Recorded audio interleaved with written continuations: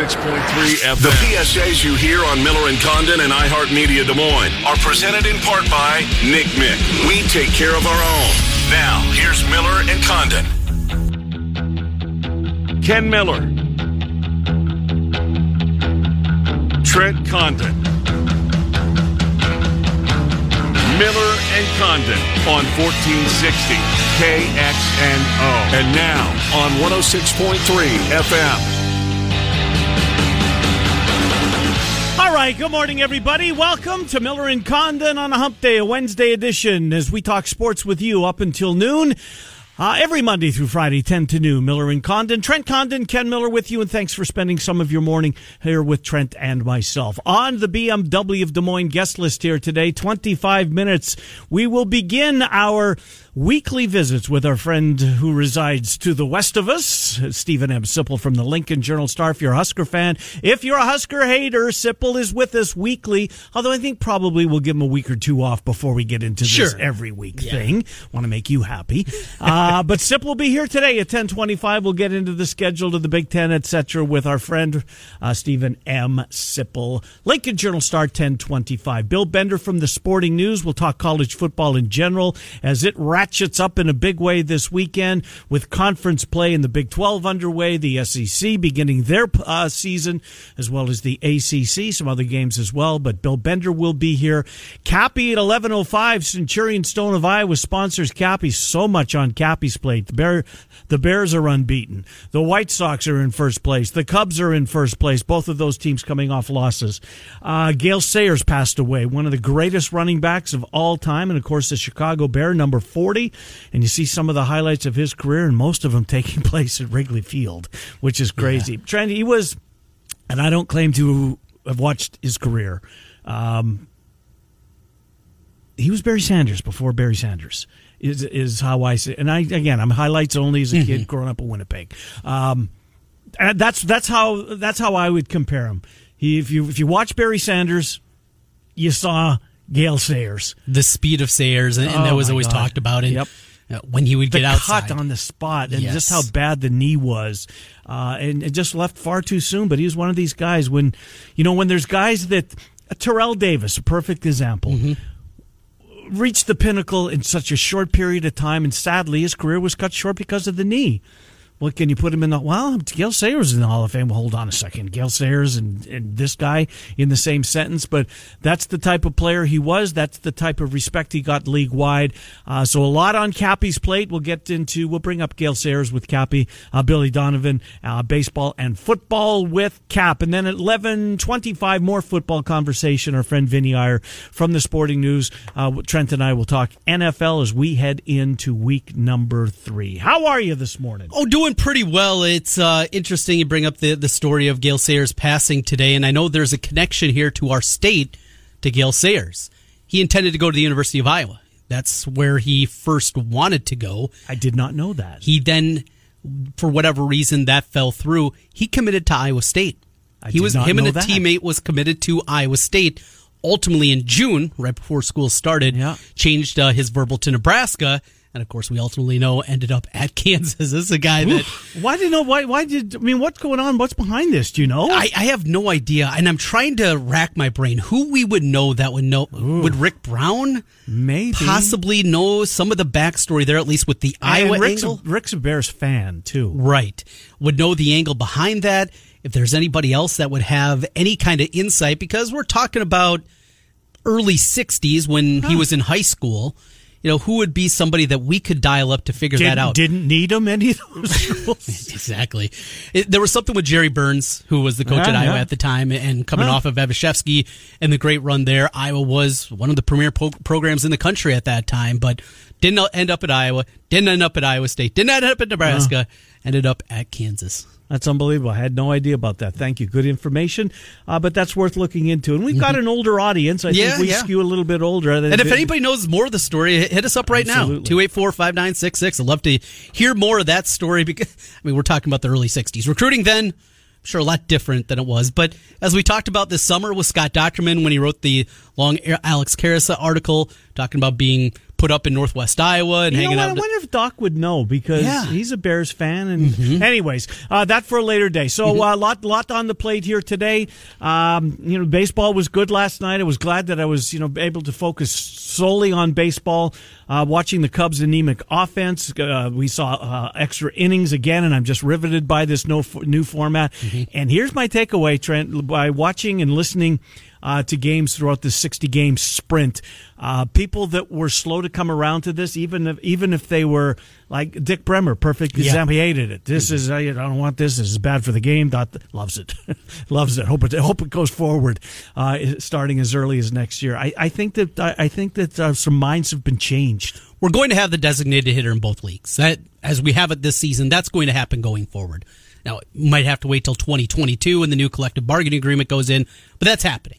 So for the National League fans that, you're taking away such a big part of the game, the checkers, the chess, whatever it is. I get it. I love the National League game too, but double switches are gone. Yeah. Okay, but there is still so much with the extra inning rule, which is incredible, and also now with the pitchers that have to pitch to 3 consecutive batters unless they get out of an inning, there is still plenty of decisions that you can second guess. There's still a lot of the strategy They're just involved. different. It's just different. That's right. But the strategy is still there, and it's still a big part of what makes baseball so great is that strategy element to it. You're going to get it, and you get it in a big, big way. Watching the White Sox-Indians last night, watching the Twins and the Tigers game last night, watching these games when it gets to extra innings and the decisions that you have to make, and it leads to the importance of being the home team. Yeah, home field advantage with no fans. We can argue the merits and how important it is. But when you get to extra innings, that last at-bat is so important for the Indians knowing that they had to get at least 2, as opposed to the Twins knowing they just needed to get 1 to tie, 2 to win. It's just a completely different conversation, the way it's played, and I love the strategy that's involved. I'm with you, Trent, and again, I'm old school in a lot of things. Look, I go back. I did not want the NHL to quit going away from ties. Yeah. There's nothing wrong with the tie. Not the best thing that happened to the game.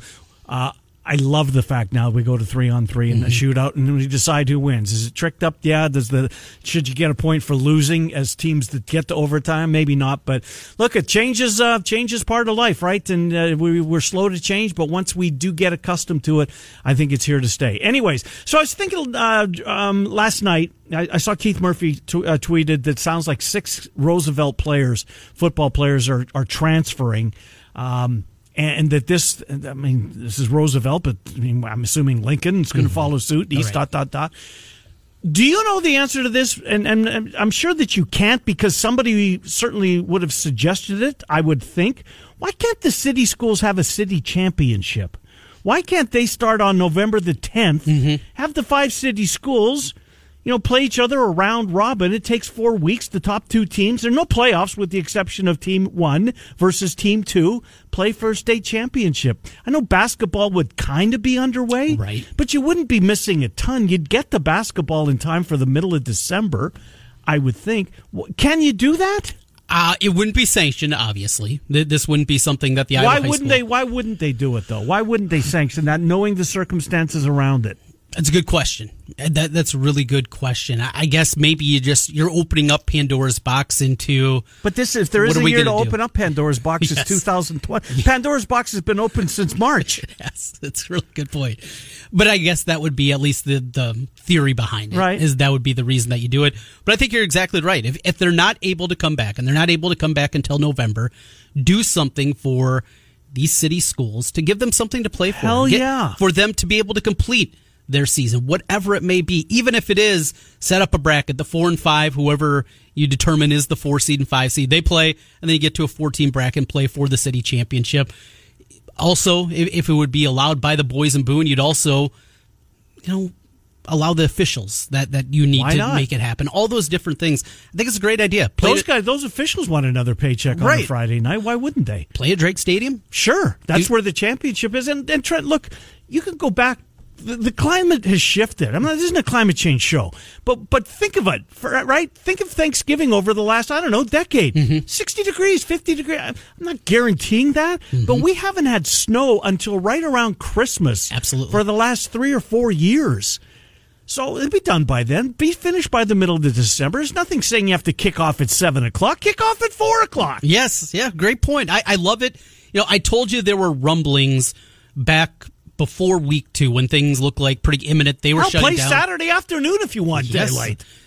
Ames, Iowa City schools, and of course here Des Moines schools, about the possibility of them going rogue. There were rumblings about that. Even if the governor says that you can't play, you're still going to play, and they'll just play against each other, non-sanctioned games, exhibitions, whatever you want to call them, and going that route. This is a great idea, though, and this is taking a step further in. If it's ultimately determined that these kids cannot come back and they cannot play... Well, Trent, she's got the hammer, and she's willing to wield it. I mean, and she's got all perfect rights to do it. I mean, out of a roster of, say, 60 varsity kids, how many of them... might lose a few. But if they want to play, let them play because they're back in school. They've checked all those boxes. You're talking about 15 seniors that have already seen their football career end. That's ridiculous. And it's not like you can come back for another senior season. There's no red shirt in high school. Right. Outside of those 15 kids, a handful are going to play college football. That's it. Your career is over. And you got to play, and you got stuck in the middle of administration against the governor's office. Right. That had nothing to do with it. These kids, they did not have the choice of what they wanted to do.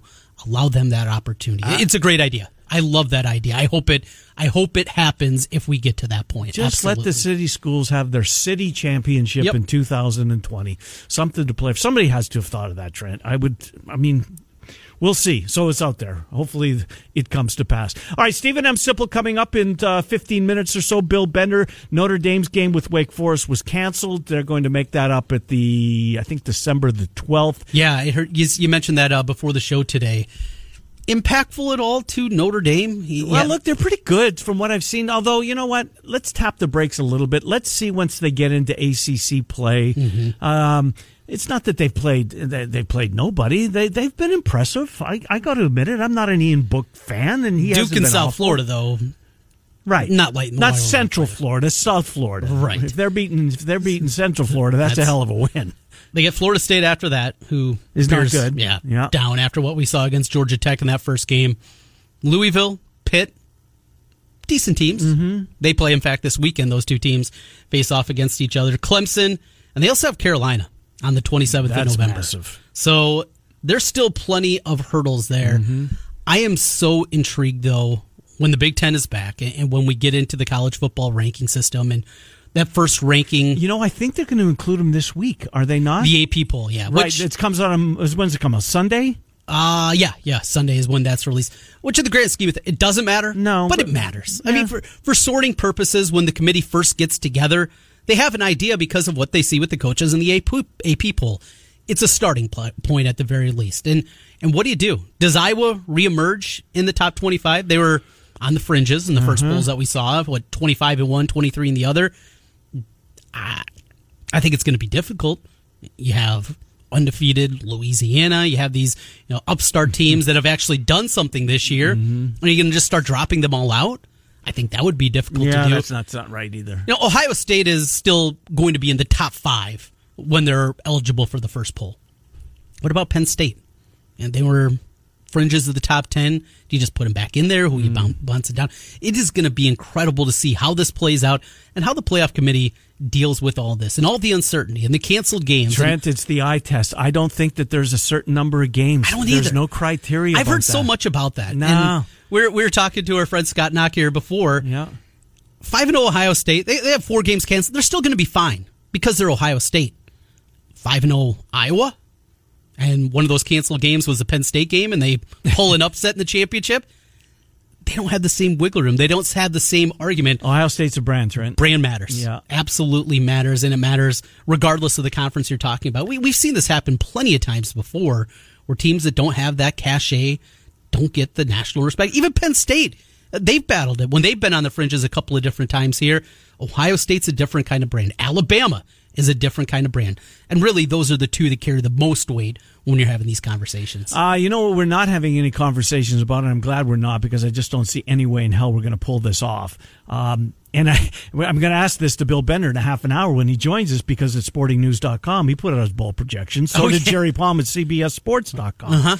Well, that's an exercise in futility. There's no way in hell they're going to be playing bowl games. Is there? Yeah. You think? The playoff for sure. But you think that some New of Year's Six is fine, yes. Right? Those will go forward. But do you think some of the other the Liberty Bowl is going to happen in Memphis? So. You think so? I think the Liberty Bowl, yes. I think the Alamo Bowl, Outback, Alamo, the ones that have been around, the ones that still are in places that they're allowing fans. Yeah, Florida. We saw Jacksonville. They're allowing fans. Miami, they're allowing fans. And places like that in the South that are allowing fans. So 2 weeks after the season ends, because the season is some conference going to end on the 12th, the playoffs will be on the 19th. I guess the announcement will be on the 20th, which is a Sunday of December. And there's 6 days later, there's bowls going to start? Might have to push things back a little bit more. I don't know if it's going to have the same window. Well, and who owns a lot of these games? ESPN. What do they want? They want content. Programming. Absolutely. Now, for the City of Commerce, that usually is used to having anywhere from... They are sunk. 60,000 people there to 20,000. Right. Well, if you can get that 20,000, it's still something. Yeah. It's still something. You think they will? I think so. Now, for... Can they have fans, these bowls? The Gasparilla Bowl, where you got the 4th place team from Conference USA against the 5th place. Right, pre-Christmas bowl games are out the window. Yeah, I mean, those cross them off. But for the ones that have the financial backing, that have been built for a long time and are ESPN owned, I think you're still going to see, not all of them. What is it? 39 games? Is that what it is? Bowl games? Rings or 41 or 39? Maybe 39 or 40. Yeah. We'll see at least half of them. You think we will? I think we'll see at least half of them this year. 20 bowl games. That's my Look, Iowa State fans are as loyal as anybody, and they follow their squad. If they get back to San Antonio, you think they're going to get down there for that? Not in the same numbers we saw 2 years ago. I think it'd be close. But 10,000? Hard. We'll see. I mean, who knows where we're at? Yeah. I just saw Johnson & Johnson. Nah, you know what? I forget. You read it yourself. I'm not going to get in the middle of this. Sounds like there's really good news. Just leave it there. You can find it on Twitter. ... I know it's not like it's available in the stores. No, you can't. Call up your doctor's office. Yeah, just got shipped. But going to go to CVS. I'm going to pick up, toilet paper. Going to get my vaccine. Right. Did you get a flu shot, by the way? I did last week. Arm hurt afterwards, but feeling good. You know, I'm on the fence. I'm going to tomorrow. Yeah, I've only got one once in my life, and I thought maybe not, but I seem to recall that it's the sickest I've ever been that winter's when I got the flu shot. Got the wrong strain that year. That's what they say. I mean, it's only 60 to 70% effective. It's not one size fits all, right? Right. So you just hope that you get the right one, and that strain that you didn't get doesn't come through this year. But I think it's worth it. I think that doctors continually say and tell me it's worth it. I'll listen to them. I'm with you. All right, so TCU has now solved their quarterback. I don't know if it was a quarterback battle or not, but it's not going to be Dugan. It's going to be Matthew Downing, who was the kid that went to Georgia. He walked on at Georgia. He actually played in a couple of games at Georgia, then left Georgia, found his way to TCU, didn't play at all last year, but is going to start against Iowa State this week. I don't know anything about Matthew Downing other than the fact that he had the balls to walk into the quarterback room at Georgia, and he actually saw the field, which moves him up in my book. You know, Duggan's been practicing, it sounds like, for at least a little while. It's not like he was just cleared and it happened this week. He's been back with the team, and he's been going through workouts. I think Patterson said a couple of weeks. Yeah. I believe this is going to be a pretty short hook. I mean, all right, let's go with Downing. He's been there. We know that he's been practicing with the team, and he is closer to 100% than Duggan is at this point. But after we saw Duggan, there were bright moments. There were also some awful moments out of Max a year ago. I think you're going to see a very quick hook here. What is it about Iowa State that they have solved TCU compared to seemingly everybody else? You know what? That's a really good question. We mentioned earlier this week just every game that TCU lost last year was within a score, except for the Iowa State game. They were rolling around. They were throttling everybody a couple of years ago. They come in ranked in the top 5. Iowa State holds them to a touchdown and win that game 14-7. They're just Matt Campbell. Is it those certain coaching matchups? Well, look at K-State's got Iowa State's number. Yeah, yes, we know that incredibly well. And whatever reason that it is, this is a game I was asked yesterday by a Cyclone fan. I was out talking to Luch out at Centurion Stone, and what's your feeling? What are you betting on? I don't have a good read on this game. It's because TCU hasn't played. Yeah, we don't know. And I keep coming back to the fact, I think I told this to you yesterday, Patterson, his team seemingly always bounce back. They have that dip, and they come back with a real good year the following season. I look at this team on paper, I don't see a great TCU team. Well, I see a really good defense, in particular the back half of the defense. And the 4-2-5 and the different things that they can do, it can be incredibly difficult. That's what I keep coming back to. Until I see Patterson's team, it's just really difficult for me to get a good... If I had to bet the game, I'd lay the 2.5 with Iowa State. Yeah, look, I haven't seen the depth chart. Here's what I know. They had the leading tackler in the Big 12 last year. He's back. Wallow's his name. He's a linebacker. The number one JUCO outside linebacker of 2019, he's at TCU now. A kid who started as but played in 10 games for the national champion Louisiana State University. He's now playing linebacker. They've got 2 safeties that returned that are Eisworth-esque, if you will. So they're really good defensively. Offense, they got the kid, the 5-star, the number one running back in the country. Evans is there.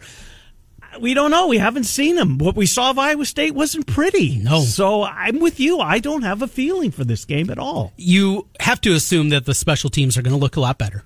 You're not going to you wouldn't give up 2 kicks. You'd anticipate the defense played really well. Yeah. And getting Kohler back. They got beat once deep. DJ Miller got beat once deep.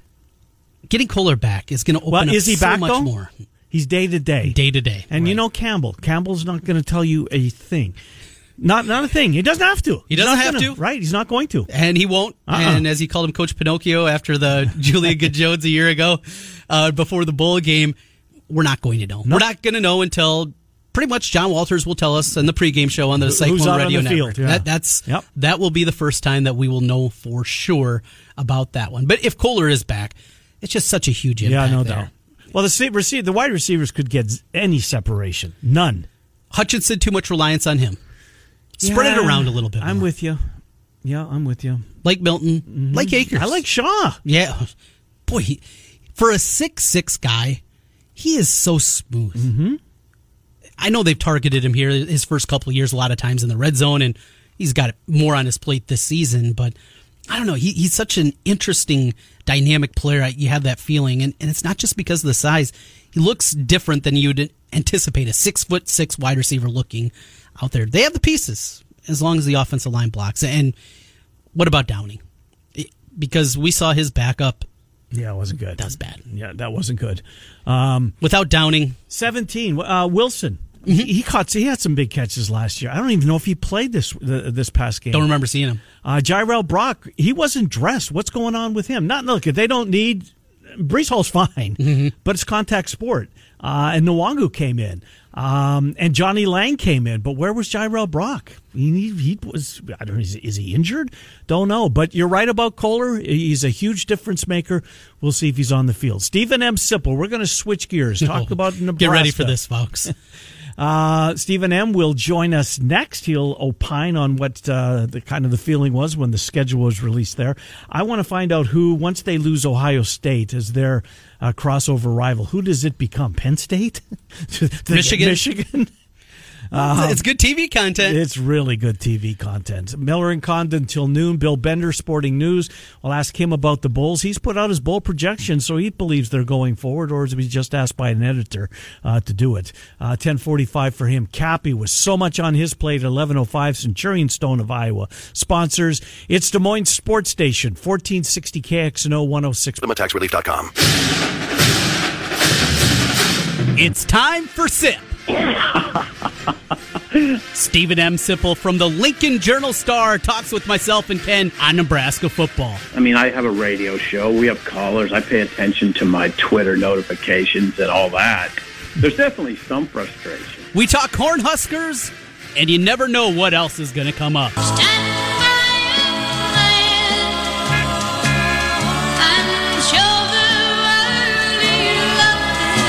With 30 years on the Nebraska beat, here's Stephen M. Sipple. As long as they're paying me to talk, I'm just going to keep doing it.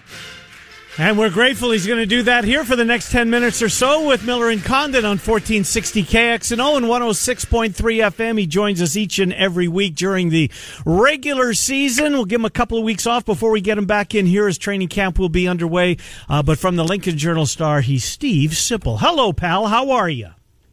How are you guys? It's really good to hear your voice. Good to hear yours. I didn't think we were going to, Sip. I really didn't. I didn't think that for a while there it didn't look good.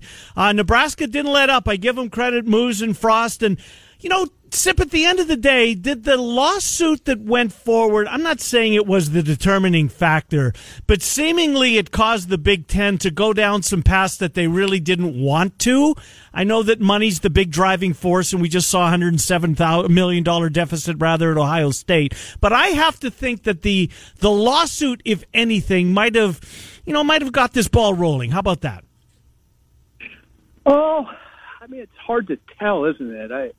Because you just don't hear much from the Big Ten. I only heard just a few kind of vignettes about the reaction from the Big Ten, just off the record type stuff.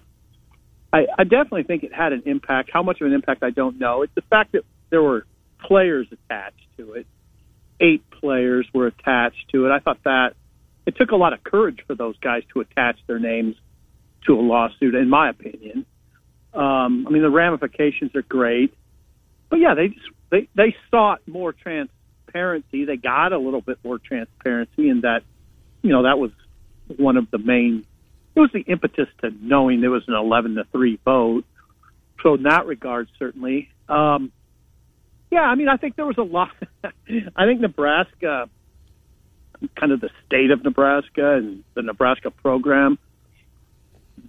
Nebraska was pretty forceful and was rattling its saber pretty loudly.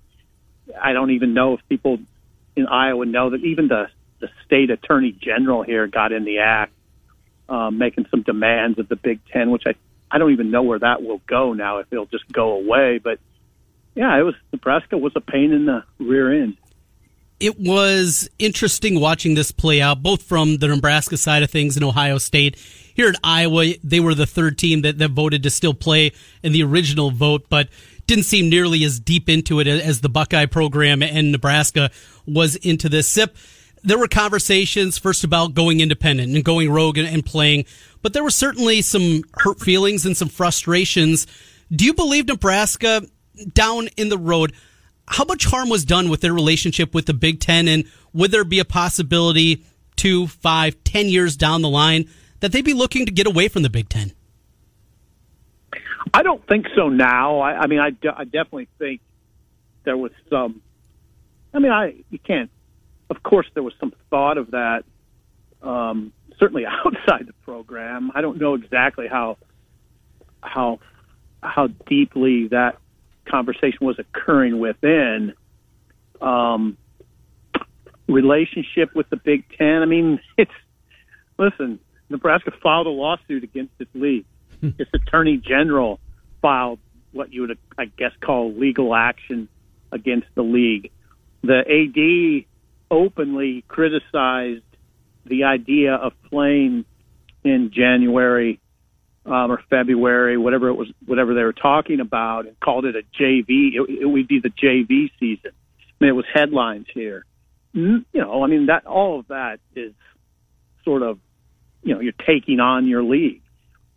Now, I would say this about Nebraska, though. Nebraska, if it has the role sort of the maverick on the plains, this renegade, I think it's appropriate in a lot of ways. There's a lot of ways.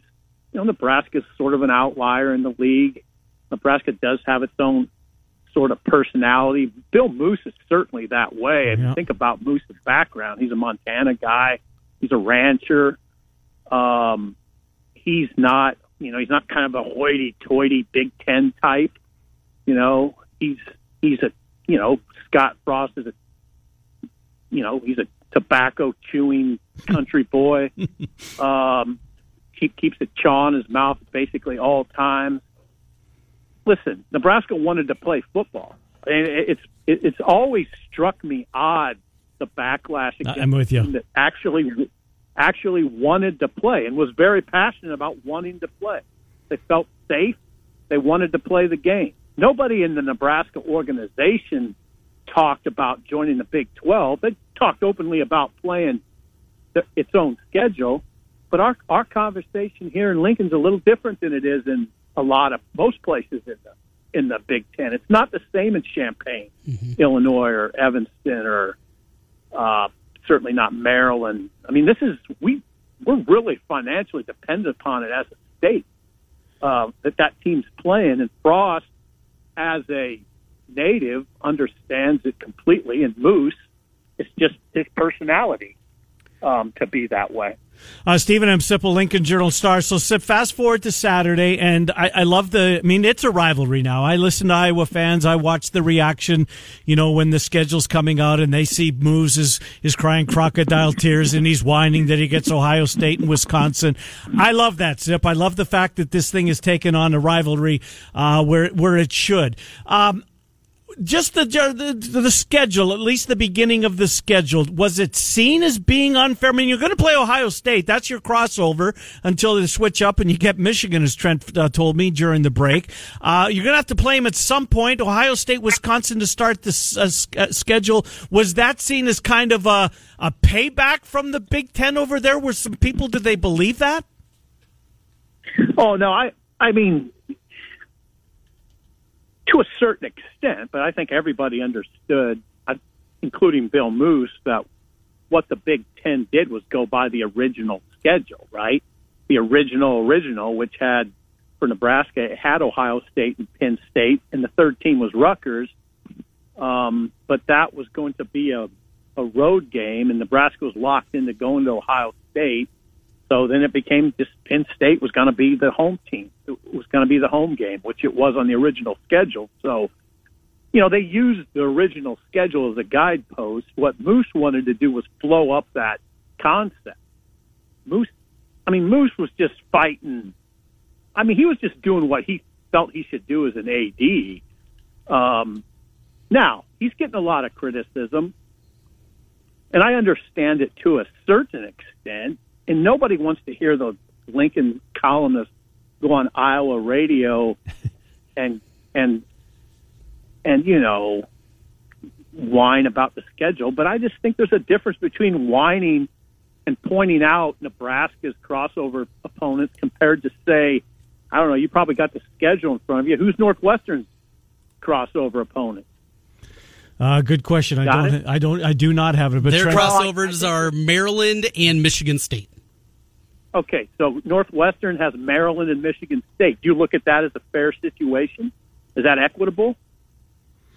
I'd rather have Northwesterns if that's what you're asking me. Yeah, of course you would. Right. I mean, even Iowa, it's balanced at least. I mean, you have Penn State and who is Michigan State. Michigan State. Yeah, at least it's balanced. Now, all Moose wanted was some balance in the conversation. I mean, instead of having number 2 and 7, we'll play Ohio State, but how about we replace Penn State with somebody else? Listen, I'm not whining about it, but I do think there's a degree of it's not equitable. I mean, look at Purdue. Who do you see on Purdue's crossover? Well, they get Indiana every year. Indiana and who else? And their other one this year is Rutgers. Yeah, it's a pretty good one for the Boilers. There you go. I mean, so if you're an objective observer, you would say that's not equitable. It's not equitable, but Sip, I think the problem that a lot of people see is this is Nebraska. This is Nebraska that considers themselves a power program. This is a blue blood, and you're sitting here. It's not a non-conference game. These teams are in your conference, and you're still complaining about it. And we hear this, and then for Bill Moose, I don't know if I'm complaining. I love it. I don't think I'm complaining. But Bill Moose is. Bill Moose was. And that's where I think the problem. And then to top it off, he's talking about, and then they have to go on the road in week 1 and they have to deal with hotel rooms. If these kids don't know how to work a hotel key, we got some big problems here, Sip. He took it a step further, and that was issues too. Yeah, he's talking about the pandemic situation in that regard. But yeah, now Moose, I was a little surprised, Moose was going down the road he went. But he didn't sound whiny. He sounded defeated. Like he pushed for some things that he didn't get. And I think he felt more defeated and deflated than, oh, poor me as a program. I think he kind of was doing the poor me thing as a person a little bit, but not, it wasn't the you have to separate Moose from the program a little bit in this conversation. So I don't know. I get it. I get where people are coming from, but I don't know. When I look at it, if Iowa had the schedule Nebraska has, I'd say, man, man, Iowa got the shaft here. I mean, they got to play those 3 teams in the first 4 games? I'd say good luck with that.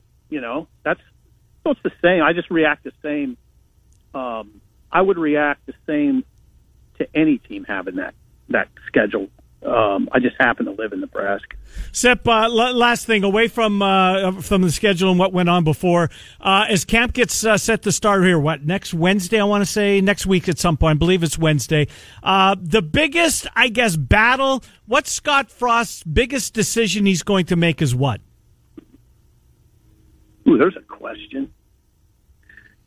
I would say one would be they're going to watch to see if this redshirt freshman Bryce Benhart is ready at right tackle, because that will determine a lot on the line. If he's not ready, you would move a senior back to tackle, Matt Farniok, and it would cause some shuffling up front. But they're going to start out, at least that was the talk when during spring, that they're going to try a redshirt freshman at right tackle, a big kid from Minnesota named Bryce Benhart.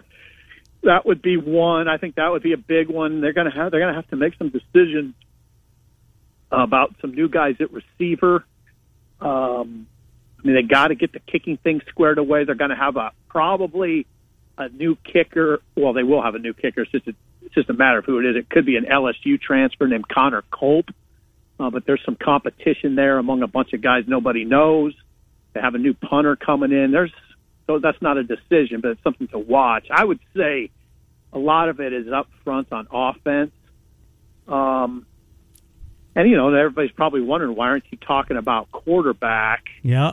I think there'll be a quarterback competition between Adrian Martinez and young McCaffrey. Yeah. The way I look at it right now is just with the way things are, and you don't have much time. I just think the heavy nod goes toward the guy who will be the third-year starter. I could be wrong. If they get into camp and McCaffrey's really impressive out of the gate and Adrian's not, then that conversation, of course, could change. Sip, we're going to keep this time slot, okay, going forward. We'll give you next week off, but we'll get a week of camp underway. And 10:25 Wednesdays work for you as we plan on the fly here and on the air? Yeah, of course it works. I love it. I'm just glad we're doing it. You and me both, my friend. Good to talk to you, Stephen M. Sipple. Thank you. All right, thank you, guys. Thanks, Have a great day. Good to talk to you. You do the same. Stephen M. Sipple. Could have kept going there. We got Bill Bender on deck. I think the quarterback battle's legit. And the Benhart kid, he's 6'9". Is he really? He was a 4-star out of Minnesota. Wisconsin thought they were going to get him. Well, that's a pretty good recruiting win. Yeah, I'll say that. And if he's going to beat out Farniok for a tackle spot, Farniok's a nice player. Right. And has had some experience in the program. Yeah.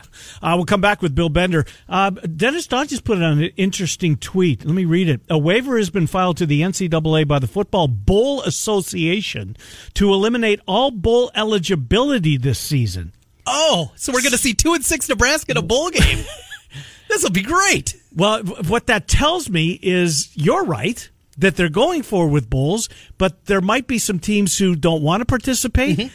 But damn it, we're going forward with this bowl. There's going to be 2 teams on the field. And somebody's only played 5 games and they're 2-3. Well, if they wouldn't have played those canceled games, they would have been at least 500. Put them in. More details coming out this afternoon, but that's Dennis Dodd breaking that story. He's CBSSports.com, yes. I believe. Bill Bender, SportingNews.com. We'll pick his brain on that and college football. It's 1460 KXNO 1. Whiskey of the Year.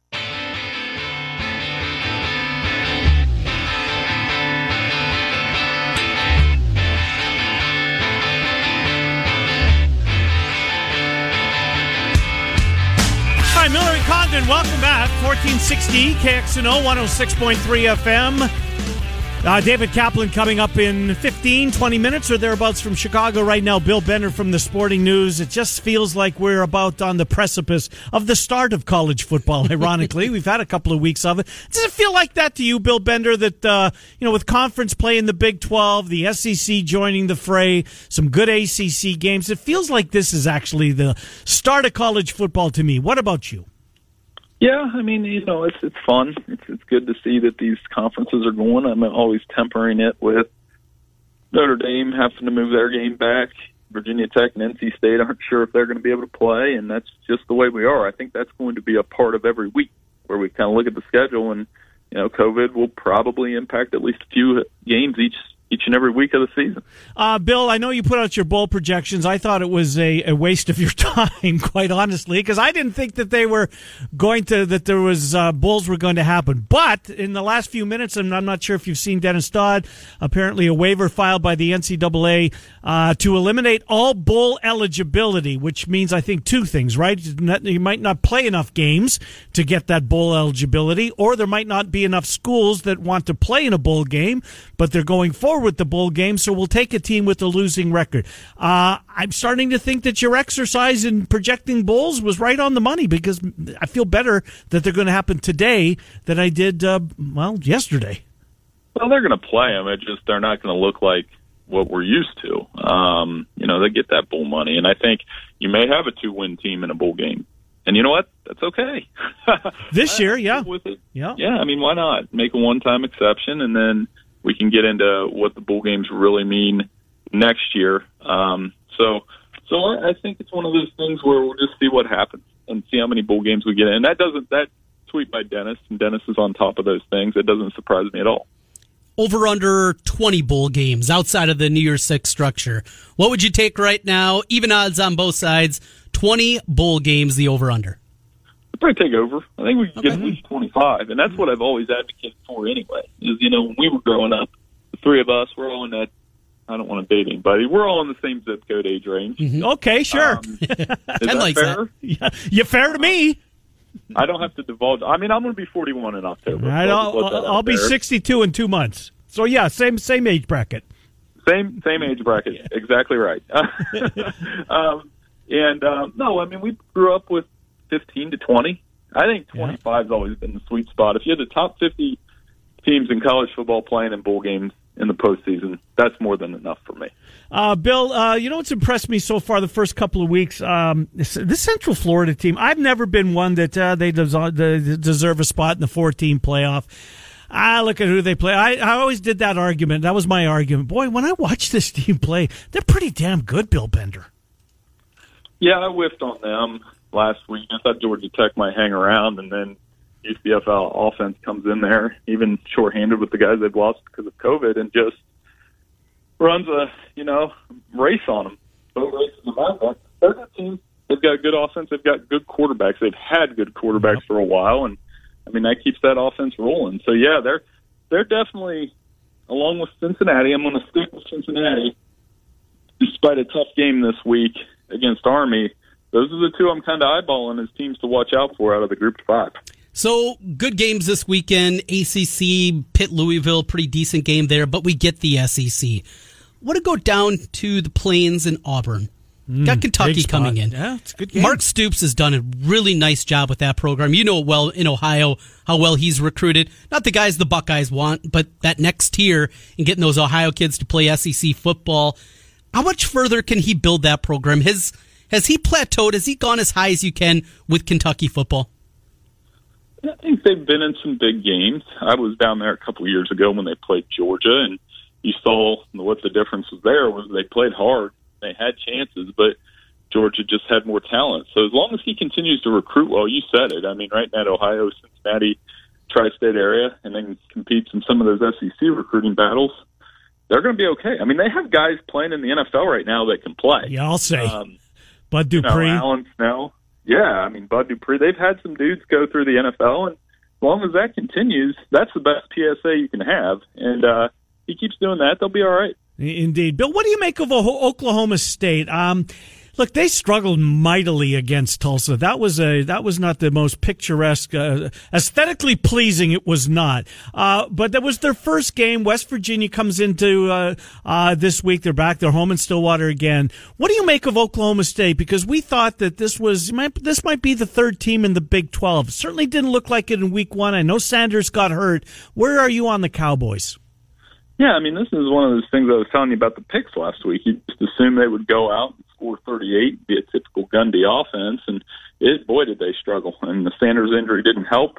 Hubbard wasn't going much in the first half, and maybe it's kind of like what Notre Dame did the week before, where Notre Dame was working out the kinks, in the first week, and then they came out last week, and then you're like, okay, that's the team we're expecting. So, when Oklahoma State gets back out there, it's all going to depend on how consistent that offense can be, because they're going to need it in the Big 12 where a lot of teams can score.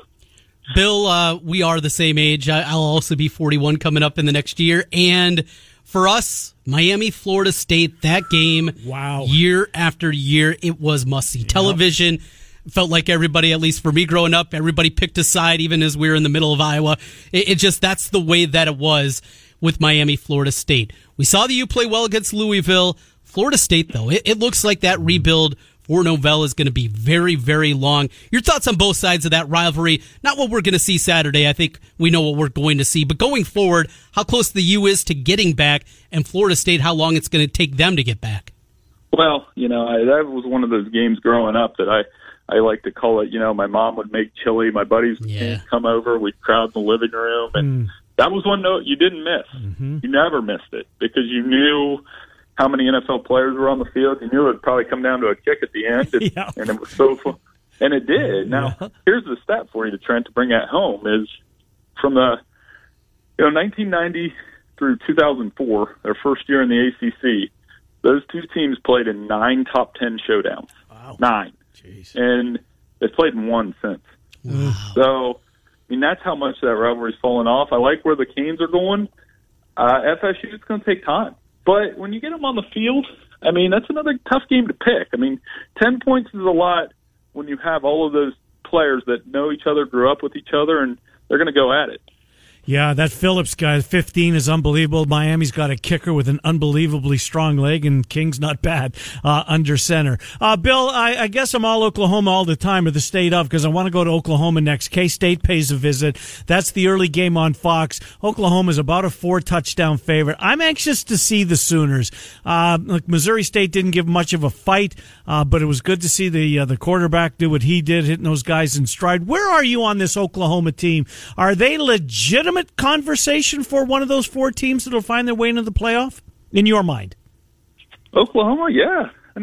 They've got the quarterback, they've got the offense, and I think Saturday will be interesting. That's a lot of points for Kansas State, who did upset them last year, but it wasn't, it was kind of one of those games where nobody was tackling at all. I think it's going to depend on how that running game comes along. Remember, they lost Trey Sermon and Kennedy Brooks, and as long as they have a running game to go with Rattler, who is going to have ups and downs, a freshman or a first-time starter, not a freshman, but all of those things come to work. But I've just learned to trust Lincoln Riley with quarterbacks. It's been proven the last 3 years, and he just continues to get the job done. Ohio State has 3 games canceled. They finished 6-0. 10-1 Oklahoma with a last-second field goal loss to Texas. Who gets in? There's one spot available. A 1-loss, but playing 11 games Oklahoma team, or 6-0 Buckeyes? This is the twilight zone we're about to enter. Yes. I think that's coming, whether it's the ACC team that lost games or the Big Ten. I think, I always had the 2 rules to get to the playoff where don't lose, and if you do lose, don't lose twice, and that's kind of held up in the playoff era. But I think it's going to be tough to figure some of that stuff out. It's going to depend on who they play, when they play, how many games get canceled, can they even field a team? And that's the every week attrition that we're going to see in the COVID-19 environment that we're playing in. And that's one of the reasons we love college football, for the back and forth, for the debates. It's on, Bill. I couldn't agree with you more. Sadly, the circumstances are going to put us there, but it's going to be great debate. Bill, we will talk to you next week. Enjoy this weekend. If you could only watch one game, Bill Bender, which game would it be? Oh, that's a tough one. Probably Florida Ole Miss. That's a weird pick. Interesting, I want to see what Lane has at Ole Miss. I want to see what Florida has if they're for real. And that's a game I'd probably key in on early when we get started on Saturday. Great stuff, Bill Bender. Talk to you next week. Thank you. Thank you. Good to talk to you, Bill Bender from the Sporting News, sportingnews.com. All right, Cappy's up next. A lot on his plate. Looking forward to speaking with Cappy. Centurion Stone of Iowa sponsors David Kaplan. And then Vinny Iyer on the NFL, Miller and Condon till noon, 1460 KXNO, 106.3 FM.